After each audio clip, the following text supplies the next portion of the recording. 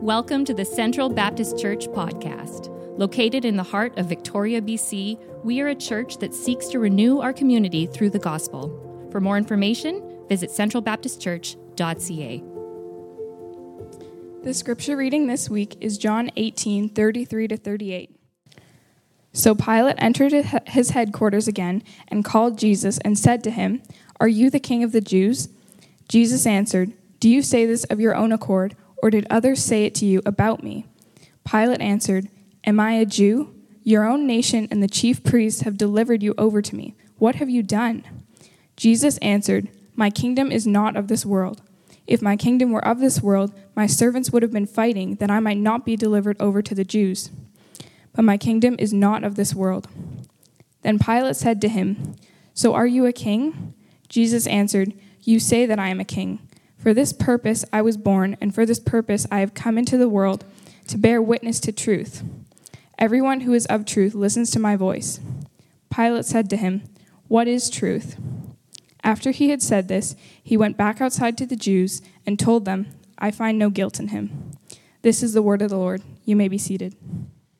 Well, we are continuing our Advent series, and Christmas is only a few days away. And in this series, what we are doing is we've called it, "O Come, Let Us Adore Him," after the hymn that we just sang, the great Christmas carol. And the whole point is to look at some aspects of what God has done for us in Christ, in order that in the sermon, and especially by the end of the sermon, we are saying to one another, "Oh, come, let us adore Him." That's the goal. So that's the end that I want to get to this morning. And so to start, though, I want to take you back to January 26, 2020.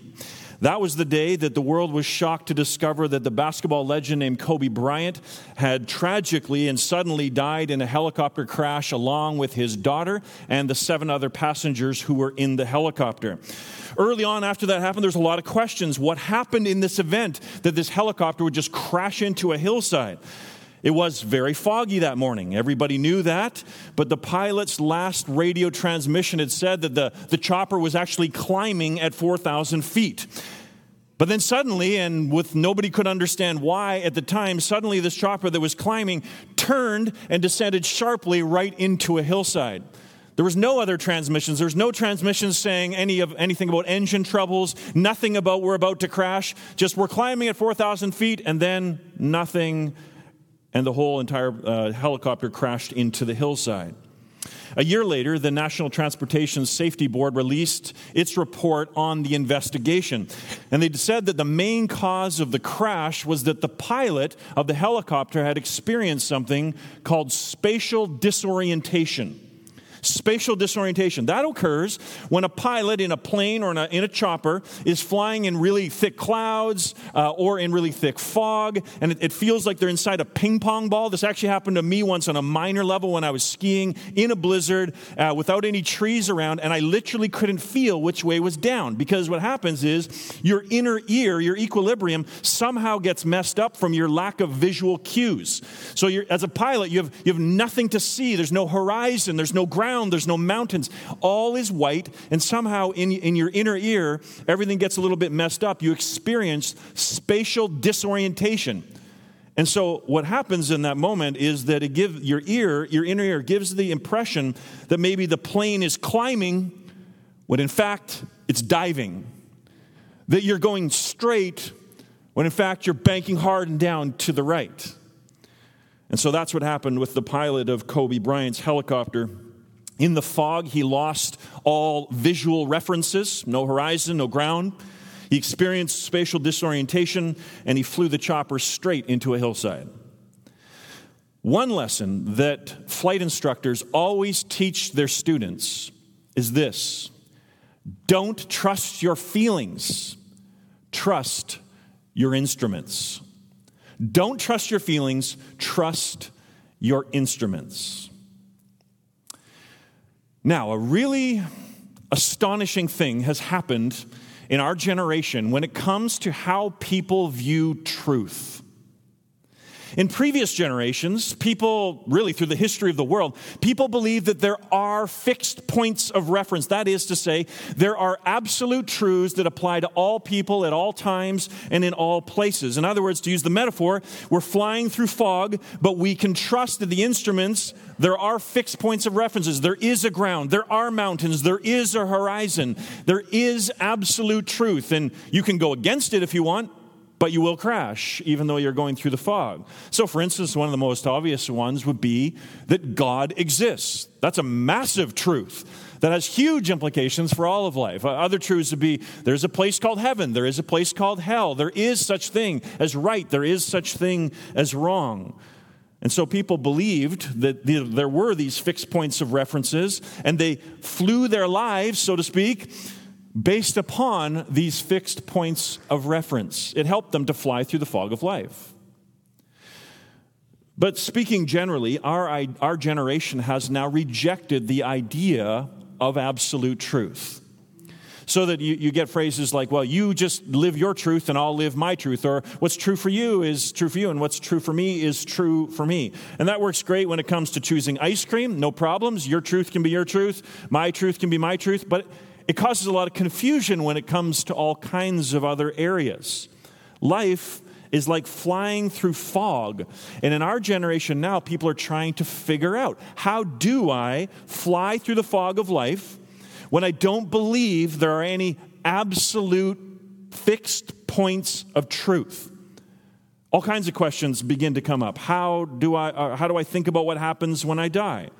What is the meaning of life? Is there a God? And very importantly, how do we define what is right and what is wrong? As a generation, there's so much confusion for us on this. We're flying in fog. We're trusting our feelings to try to guide us and lead us through the fog of life. Into this cultural fog, though, comes the message of Christmas. And I'm going to say to you this morning, the message of Christmas is such good news for a generation that is flying in fog, trusting our feelings, unsure of how we should fly into the future. Such good news for us because the message of Christmas says there is fixed points of reference. There is such thing as truth, and you can know it. It's not something that is unknown. It's not something that is so hard to discover. You can actually know what the truth is, and you can fly safely not only through life, but through death. It all has to do with the message of Christmas. So I want to do 3 things with us today. We're going to be digging in today, just so you know. And I haven't preached in 2 weeks, so I'm ready and I'm raring to go. So first of all, I just want to understand the message of Christmas from what we're talking about this morning. Then we're going to spend most of our time applying the message of Christmas to all kinds of various areas of truth. And we'll just wrap it up in just a few minutes at the end as I'm going to ask us to decide about the message of Christmas. All right? So here's the first thing I want to do. I want us to consider the first point, which I'm calling understanding the message of Christmas. Understanding it. Here I want to show you why Jesus' birth into the world is such good news for a generation that is flying in the fog. And to do this, I actually want to go to Jesus' trial. Because at his trial in John chapter 18, he talks about his birth. He connects the two. And so we're going to go into John 18 this morning. And Pilate's primary concern when he's got Jesus on trial before him is this idea that Jesus might be a king. And this is how the people are trying to get him crucified. If you want to get someone in trouble, when you live under an empire with an emperor, just say someone's a king. Because guess how the emperor of Rome feels, or the Caesar, guess how he feels about rival kings? Not great. What happens to anyone who tries to be a rival king? You're finished. Nobody competes with Caesar. And so this is getting Jesus into a lot of trouble. This is why he is on trial. And Pilate gets right to the point in verse 33 when he says this. We read that, so Pilate enters his headquarters again and called Jesus and said to him, "Are you the king of the Jews?" Are you? Jesus then explains to him that his kingdom is not of this world. And Pilate thinks this is a little bit bizarre. What are you talking about? And so in verse 37, Pilate says this. Then Pilate said to him, "So you are a king?" Jesus answered, "You say that I am a king. Jesus just refuses to get trapped by what's going on. But then Jesus says something very provocative. Here's what he says. For this purpose I was born. That's Christmas. And for this purpose I have come into the world. That's Christmas. To bear witness to the truth. Jesus says there is a reason, there is a purpose for his birth. But then he goes even farther. He actually says something that there's a reason why he has come into the world. And he doesn't mean that just generically, like when we say a new baby has come into the world. That's not what he means. He's using it in a different sense. To say that you have come into the world assumes that you existed somewhere else previously, before you were born, and you have come from somewhere. Jesus is saying he left the place where he previously existed, and he has now been born. He has come into the world. And all through John's gospel and throughout the New Testament, it's emphasized that Jesus is none other than the eternal Son of God who existed eternally with the triune God, with the Father and with the Holy Spirit, and that he now, the eternal Son of God, has come into the world, put on human flesh, and become the man who is named Jesus. And so in John chapter 1, we read of this Jesus. He was in the world, and though the world was made through him, the world did not recognize him. So the Bible teaches that 2,000 years ago, the King of glory, the eternal Son of God, left his eternal realm to come to this earth. On that first Christmas day, the creator of all worlds came and took on human flesh. That's the message of Christmas, of course. But here's the question. Why did he do that? Why did he put on human flesh? Why would the eternal Son of God do this? Why would God become a man? Jesus answers that, one of the reasons why he came into the world, in our passage. Here's what he says again. Next slide. For this purpose I was born, and for this purpose I have come into the world. Why, Jesus? What's the purpose? To bear witness to the truth. To bear witness to the truth. So Jesus is saying, yeah, I'm a king. My kingdom is not of this world, but I am the king. I am invading this world. My kingdom is invading this world, but not through violence, but through truth. The Bible declares that the truth is what we need most of all, because as a human race, we're flying through fog. We're trusting our feelings, and many of us are crashing. This is not the way that God created the world originally. When God created Adam and Eve, if we could continue that metaphor of flying, Adam and Eve were flying through life in a bright, clear, sunny day. They could see where the ground was, see where the mountains were, see the horizon. In other words, they understood truth. They understood that God existed. They understood what it meant to live before him. They could see all things clearly. But on the day that they sinned, the entire world became shrouded in a thick fog. So that now we all are flying through fog. We are all not sure of all kinds of things. We are all experiencing spatial disorientation. We're not really sure what is true and what is not. And this is why Christmas is such good news. For it declares that rather than let us crash, God became a man. For what purpose? To teach us the truth. To teach us, as we're flying through this fog, there are fixed points of references. Here's what they are. Here's where they are. This is what you need to know. This is the message of Christmas. So to a generation flying in fog, this could not be better news.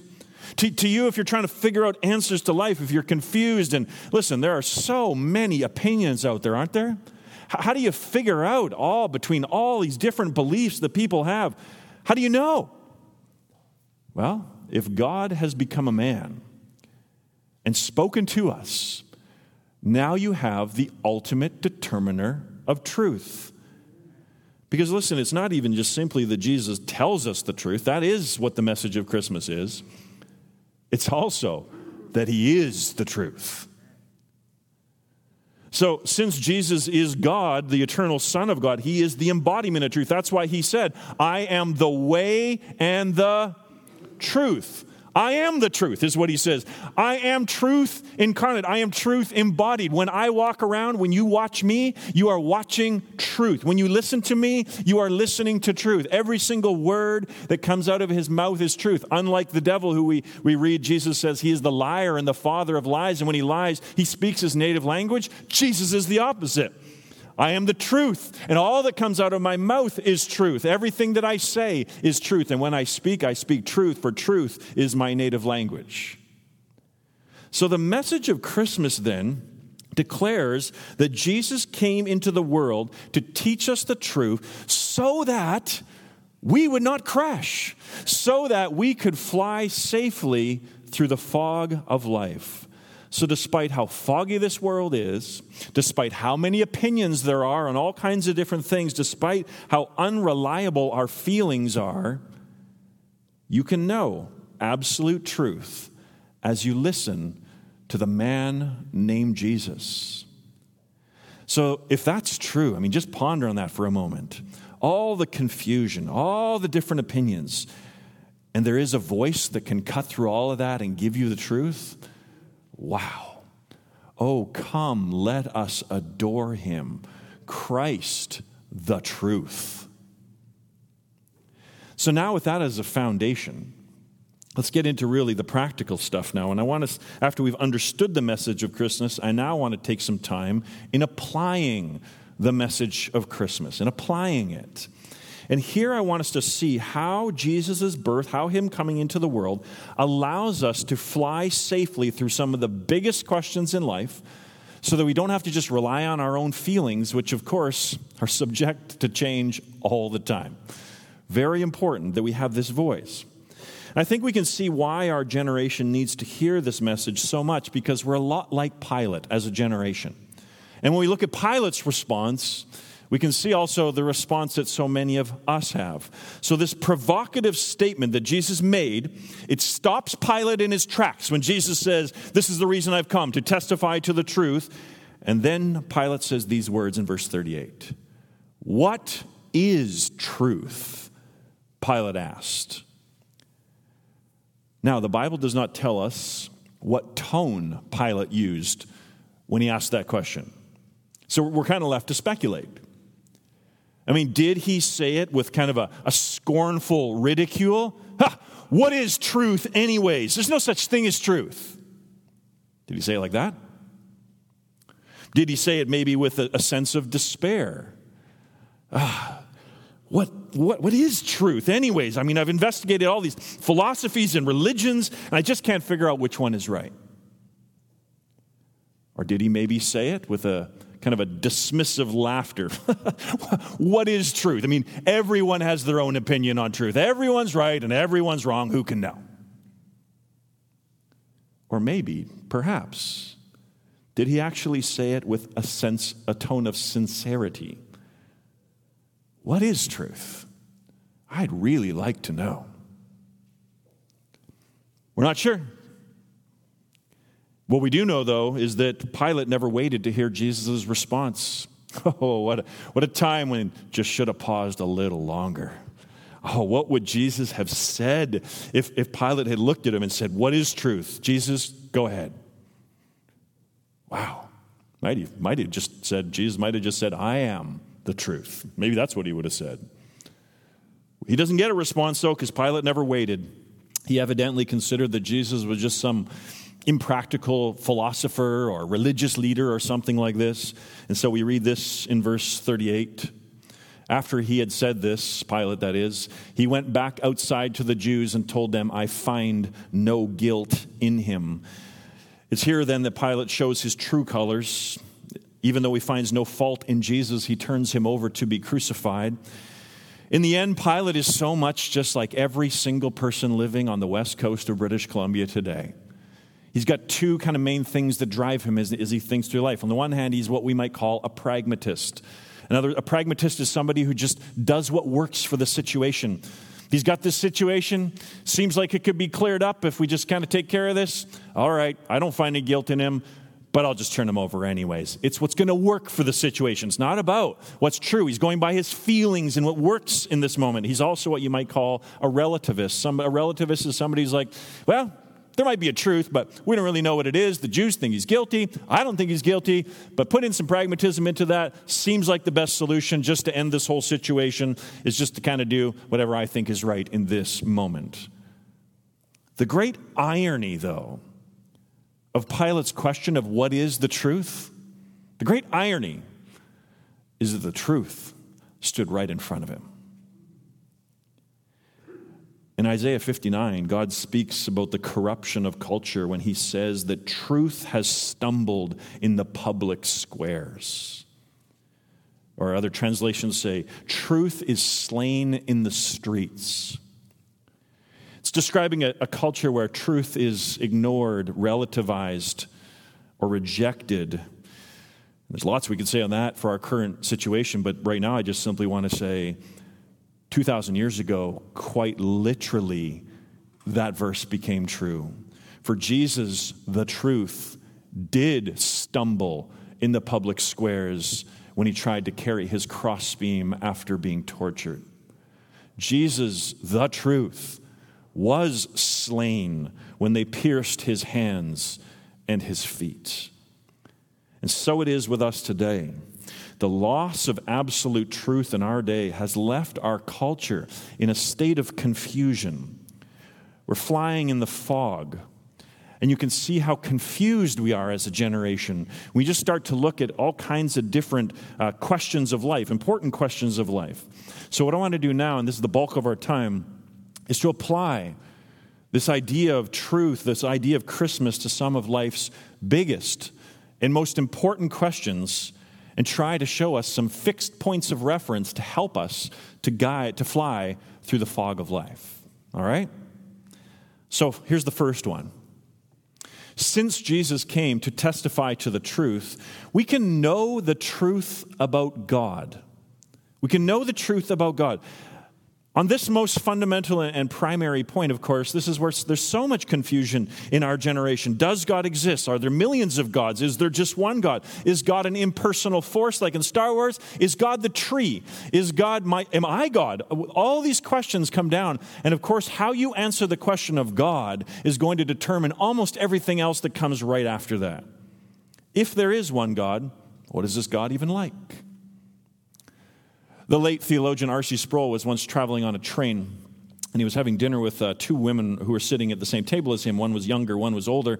And the younger one started telling the older one how for the last 2 years she had been part of this kind of conference group with a meeting together, and she'd been receiving all this instruction in New Age philosophy, all kind of the modern people who teach, like Eckhart Tolle and all these kind of New Age philosophy teachers. And she was explaining to this older woman how after 2 years she had come to the most incredible discovery. She said, after 2 years, I've learned that I am God. And Sproul was sitting there, remember he's a Christian theologian, he was sitting there minding his own business, and as she was speaking, she kept glancing up at him to kind of gauge his reaction to all of this. And she finally just turned to him because he wasn't saying anything. I can imagine what was going on in his head. She finally asked him, what do you think? And Sproul said to her, this is the only time I have ever sat across the table from God Almighty. And she kind of giggled. She knew it was kind of funny. And then he actually got serious and he said to her, do you really think that you are Almighty God? She kind of looked down for a second, and after 2 years of training, she said, well, no, not really. Our generation has a million answers about God, almost all of which contradicts each other.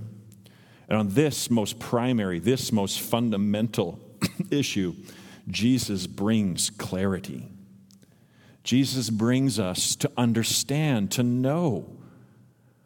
In Jesus, we learn that there is only one God, and that you are not him, I am not him, the tree is not him. We are all part of his creation, but this one God made all things, including you, including me. And this one God we have turned our backs on. We've not given him the worship that is due to him as our creator, but rather than destroy us or push us aside, This God has demonstrated his character, his loving character, in sending his Son into the world for us, to die for our sins in order that we might be reconciled to him, in order to spend eternity with him. What a good and what a gracious God. And so I ask you, do you believe this truth? You're flying through the fog. One of the big questions of life is there a God? And if so, what is that God like? You've heard what Jesus says. You can learn a lot more. Do you believe this truth? That there is a God who created you and whom you need a Savior in order to be reconciled with? Do you believe this truth? Second, since Jesus came to testify to the truth, we can know the truth about where we came from. Again, of course, past 150 years or so, it's been very common to believe that there is no God and that the universe exploded out of nothing. And again, this has brought tremendous confusion to us. And of course, the most fundamental, most confusing thing about it all is that something cannot come out of nothing. Self-creation is a contradiction in terms. The universe cannot create itself. It's like the rabbit out of the hat trick, except without the rabbit, without the hat, and without the magician. Something cannot come from nothing. So where did all this something come from? On the question of origins, our generation is flying in fog. We're still searching for the answer. We don't know the answer. But in Jesus, truth incarnate, truth who has come to speak to us, we can find out that answer. And the simple answer is, you were created by God. That you are the special creation of God. You are not just a speck of dust floating in the universe, a meaningless speck that came and will one day be gone and be forgotten and mean nothing. No, you are created in the image of your Creator himself. Everything was created by this Creator. And so this call then of the Bible is, you came from him, you're meant to know him, give your life to him. Worship him, learn who he is, learn what it means to be human. For he made you, he knows how human life works best, and he will show you what it means to be the human being, to live the life that you have always wanted to live. Do you believe this truth about origins? Jesus, truth incarnate, came to testify, to tell you of where you came from. And he tells you, you are a special creation of God himself, that you have sinned, but God will bring you back to himself if you give your life to Jesus Christ. Do you believe this truth?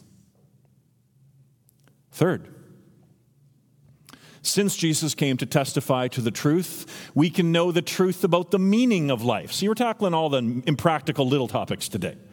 Just the little ones.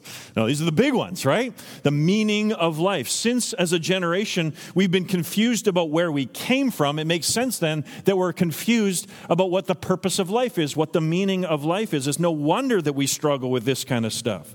You see, if you truly believe that you came from nothing and that one day all things will become nothing again, then it follows that in the middle, everything is nothing as well. It might be here for a little bit, but one day it will be gone, and so there is no ultimate purpose. You can try to create purpose in the middle, but there is no ultimate purpose to anything that you do in life at all. Even the greatest atheists of our day, let's just quote Richard Dawkins. I've given you this quote before, but it bears repeating. He's honest enough to admit this. He says, there is at bottom no design, here's the word, no purpose. No evil, no good, nothing but pointless indifference. We are machines for propagating DNA. It is every living object's sole reason for being. So here's the most famous atheist of our day, and what I appreciate about this quote is he's being honest. He's saying, look, if we came from nothing, we are only here to propagate our DNA, to have kids. So if you've done that, you're kind of done. And if you haven't done it, that's your sole reason, evidently, for being. But he's saying if there is no God, if we did not come from God, there is no purpose. You must come to grips with this fact, is what Dawkins is saying. And so others, as they've thought about this, another famous man, Albert Camus, a French existential novelist, he says thinking this through logically, again, I appreciate the logic. He says that the end goal of all this, if you come to the very end of it and think it through logically, he says the only question that you must consider if there is no God and life is ultimately meaningless is why haven't you committed suicide? Now that sounds harsh, and we'd never promote suicide. Don't hear that at all. But what he's saying is, as soon as you say, I'm going to live today and find meaning in my life, but if you say there's no God, now you're confusing these things. If there's no meaning in life, and then you're saying there's meaning in life, you're living in a contradiction of terms. It's inconsistent. You're not being consistent with your worldview. And so he says you got to consider that question. So how do you think that kind of thing through? So Dawkins and Camus, here's the point though. Every single one of us lives as if life has meaning, don't we? We all do. You live as if life has meaning. You believe your life has meaning. Otherwise, you wouldn't get up in the morning. You wouldn't do all the things that you do. So how does that fit then if you also believe that there is no God and there is no ultimate meaning to life? People want meaning, and yet on the other hand, they say we don't believe the universe has meaning. These things are very confusing. How do they fit together? So this is our generation again. It's flying through fog. I think the singers, the poets, and the artists, they're always the best at expressing this in ways that kind of connect with our hearts. One great example of this, I think, comes from modern art.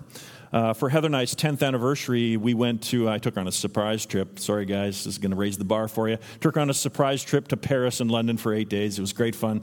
We went to all the kind of great museums, went to the Louvre, and then, of course, when we went to London, we went to the Tate Modern Museum. What a contrast between the eras of art, right? If you've ever been to Tate Modern or any type of modern art museum, I didn't really understand a lot of it, but I was interested to learn. And so I got the guide in the museum, or some sort of guide that I had, and it had the top 10 things you're supposed to see in Tate Modern. And so I thought, okay, I got to make sure I go and see these top 10 highly recommended pieces in the museum. And one of the very top pieces was one by a man named Lucio Fontana, and it was entitled The End of God. As a preacher, I wanted to see that. What is this end of God? Here it is. You ready? So I stood before this and I said, I'm trying to understand. I really am. So what you're looking at, if anyone's on the podcast and doesn't get to see this, what we have is a canvas. There's no paint on the canvas, but a razor blade has slashed a line down the middle of the canvas. I didn't understand it when I was there, but then I started reading some history on modern art, and one of the people that was most helpful for me was a man named H.R. Rookmaker, and he was the chair of art history at the Free University of Amsterdam. What he points out in his book is he says art is not all just for decorating purposes. I mean, you like that in your house and stuff, but art is one of the primary ways that people express their values and their beliefs. This is how we do it, through art. The artist is a preacher. They just preach not usually through words. They preach through visual symbols or images or sculptures or whatever. Many people kind of bypass modern art saying, I just don't get it. But it is actually one of the great keys to understanding the generation in which we live, because art embodies how people think. So in tracing how we got to modern art, if you've been to somewhere like the Louvre and you've seen other places, or if you've seen the Mona Lisa, whatever, and then you go to Tate Modern, it's such a contrast. And Rookmaker shows that this is all because of a massive shift in the way people thought a few hundred years ago during the period of which we call the Enlightenment. And in the Enlightenment, the idea was get rid of God, and human reason, human thinking is now going to become the supreme thing in life. And so, of course, when you do that, if you get rid of God out of it all, you must come to some conclusions. And one of the biggest conclusions is there is no absolute truth. We make it up as we go. There is no ultimate meaning in life. There is no ultimate truth. There are no fixed points of reference. We as human beings are flying through the fog, and we got to figure it out as we go. Because if there's no God, then those other things cannot exist. So here was the trouble then when artists wanted to make art. If you put one drop of paint on a canvas, you're saying, I'm trying to have meaning. But how do you create meaning through art if life ultimately has no meaning? And so the artists were really struggling with this during that era. And so Fontana then took his razor blade and he slashed the canvas. And in that action, he was declaring, first of all, there are no absolutes that I have to obey or follow. It's the end of God. I don't have to do anything, so I can slash at this. That's what he's saying on the one hand. But on the other hand, he's also expressing despair over a life without any ultimate meaning. How can you put paint on a canvas and create meaning if there is no ultimate meaning? And so in despair, he lashed out and struck the canvas with his razor blade. What a different idea to what Jesus says. To a world searching for meaning, Jesus comes and says, I have come into the world in order that you might have life and have it to the full. I will show you what it means to be human, what it means to live in community, what it means to know your Creator. This is why I have come. I want you to know all this meaning. There is absolute meaning. There is purpose for your life. There is a God. These are all the things Jesus came to show us. This is the good news of Christmas to a generation that is struggling so hard with what is the purpose of why I am here.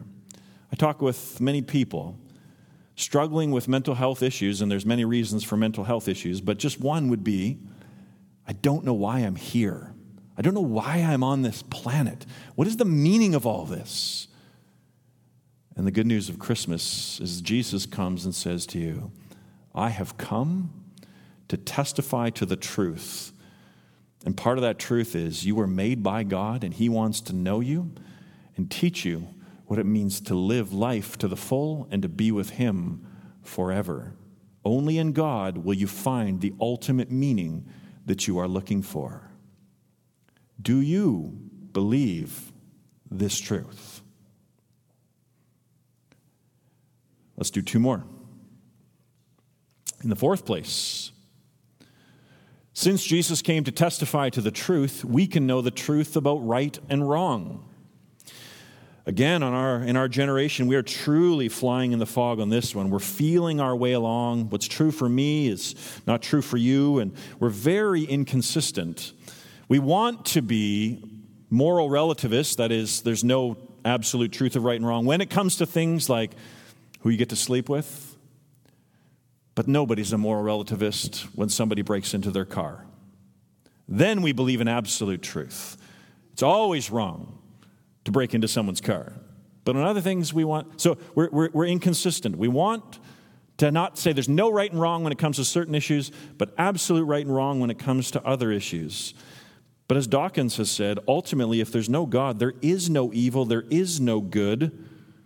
But then, ironically, Dawkins himself goes on to say it's evil to raise children to know God. So it's just an inconsistency all the time. It's very confusing. Which is it? Are there such things as absolute standards of right and wrong that apply for other nations, not just Canada? Are there absolute standards of right and wrong that were true 3,000 years ago? And if if Christ doesn't return before 3,000 AD, they will still be true then? Is that, or are we just kind of like our culture determines our own truths, you determine your own truths? Which is it? Are there absolute truths, or are we just going to make it up as we go along? A little while ago, here's a provocative example. You'll see.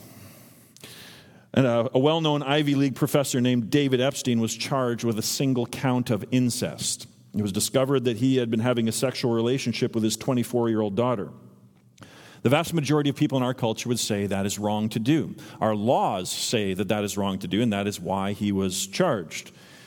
But a secular writer named William Sailton, not a Christian at all, wrote an article, and this was the title on it. Just think this through. He says, if homosexuality is okay, why is incest wrong?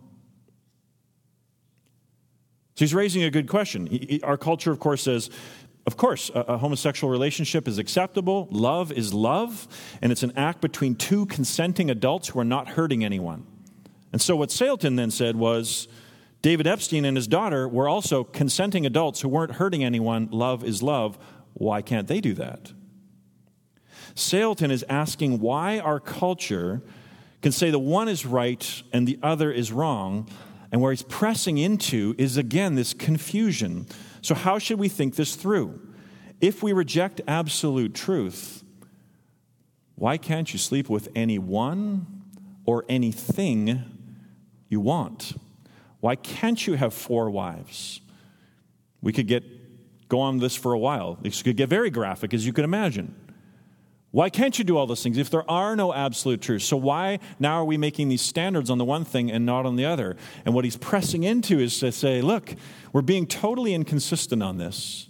We're flying in the fog, and we can't figure this kind of stuff out. This is the confusion that happens when you reject absolute truth, when there are no more fixed points of reference for deciding what is right and what is wrong. So again, the message of Christmas comes in with such good news that Jesus was born into this world, and his purpose in coming, one of his purposes was to testify to the truth, to teach us there is right and there is wrong because there is a God who made us, who knows how life works best. He teaches us about sexuality. He teaches us about all these kind of other things in order that we might understand morality. We might understand what is right and wrong. We don't have to be confused anymore because our Creator is the one who defines these things for us. And he's out for our good. Do you believe this truth? If not, think through the implications. For instance, of the illustration that we just gave. Think through all of it on how you decide what is right and wrong. Finally, let's say this. Since Jesus came into the world, we can know the truth about what happens when we die. Again, lots of confusion on this critical issue. Of course, some people say when you die, that's it, lights out. Other people say you're reincarnated, depending on how you lived your life and where you're going to come back as. Other people think you become one with the universe. Of course, this issue really matters again. If there is a God to whom we will each give an account, it really matters what you think about what happens after death. And of course, the average person in our culture would say, yes, I believe in God. Yes, one day I'll go to be with God in heaven. And if you ask them, how do you know for sure that you'll be with God in heaven one day? They'll say something to the effect of, well, I'm not perfect, but I haven't murdered anyone, and I'm not Hitler. That's always the famous, bring out Hitler. I'm not him. And so I'm sure God will kind of let me into heaven one day. But here's the question. How do you know that? How can you be sure that is indeed the case? How do you know that God is like that? I often hear people saying, well, I think God is like this. I believe God is like this. And my always question is, how do you know that? Well, I think he is like that.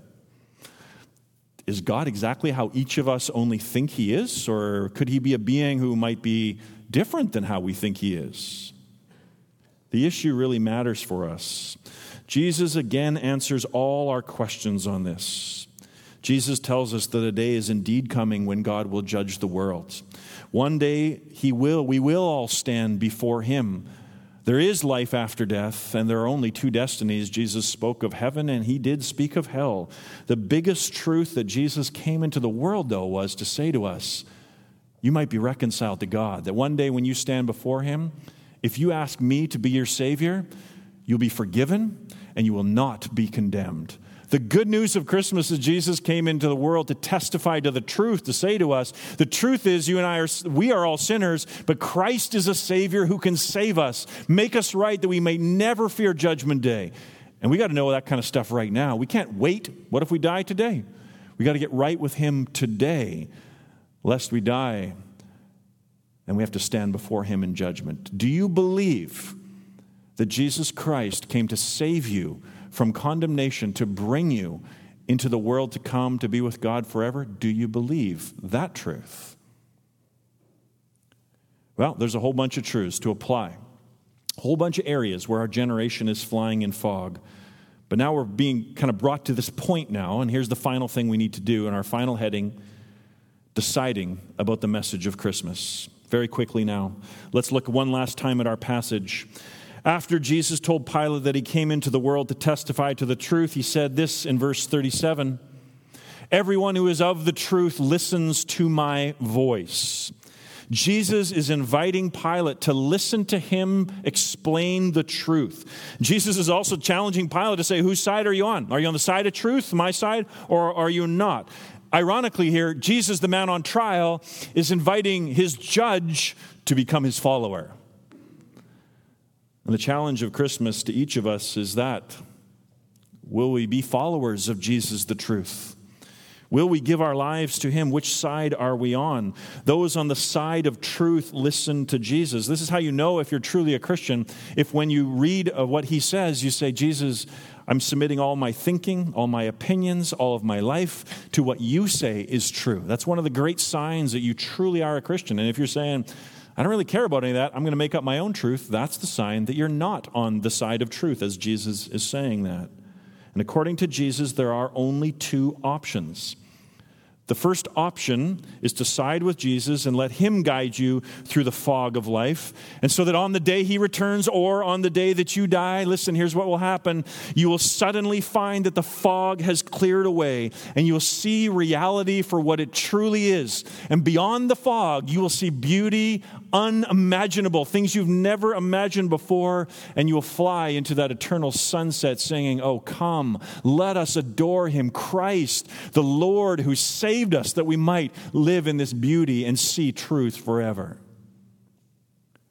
The second option is to reject Jesus as the truth and to keep trusting your own feelings to get you through the fog. And if you reject Jesus, then on the day he returns or upon the day of your death, you also will see the fog clear, but you'll see it only long enough to watch the hillside coming up toward you. Don't let that happen to you. Listen to the good news of Christmas. That Jesus says to us, I've come into the world to bear witness to the truth, to tell you the truth. Come and listen to the truth. I will show you. I will open your eyes. I will enable you to get through the fog of life, that you might land safely on the other side.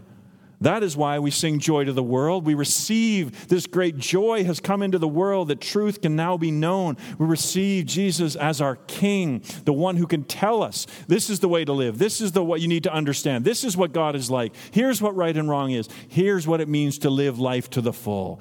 What joy Christmas brings to us. For Jesus says to us, for this purpose I was born. For this purpose I came into the world, to testify to the truth. Let's pray. I want to give you a moment right now. Perhaps God has been working in your heart and you're saying, I do need to give my life to Jesus, who is the truth. I do need to follow, for I want to know what it means to live life to the fullest. If that's you this morning, just bow in your heart and just say, Jesus, please forgive me of all my sins. Jesus, I submit my life to you. I don't want to trust my feelings and my own thinking anymore. I want to trust you, for I believe that you are the truth. Teach me how to live for you and save me from that great and terrible day of judgment to come. Be my Savior. Jesus, that is our prayer. We are grateful that you came into the world. We're grateful that you spoke truth to us. And though this confronts us in strong ways, it confronts us for our own good. For Jesus, we believe you are the truth, and you will guide us safely through the fog of life. Do that, I pray, for each one here. Help us to live for you. Help us to know you.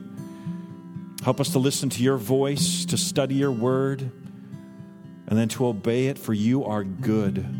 Forgive us when we don't believe that your words are good and we want to go our own way. Forgive us, Jesus, and turn our hearts back to you, that we might follow you and discover that life and that life to the full.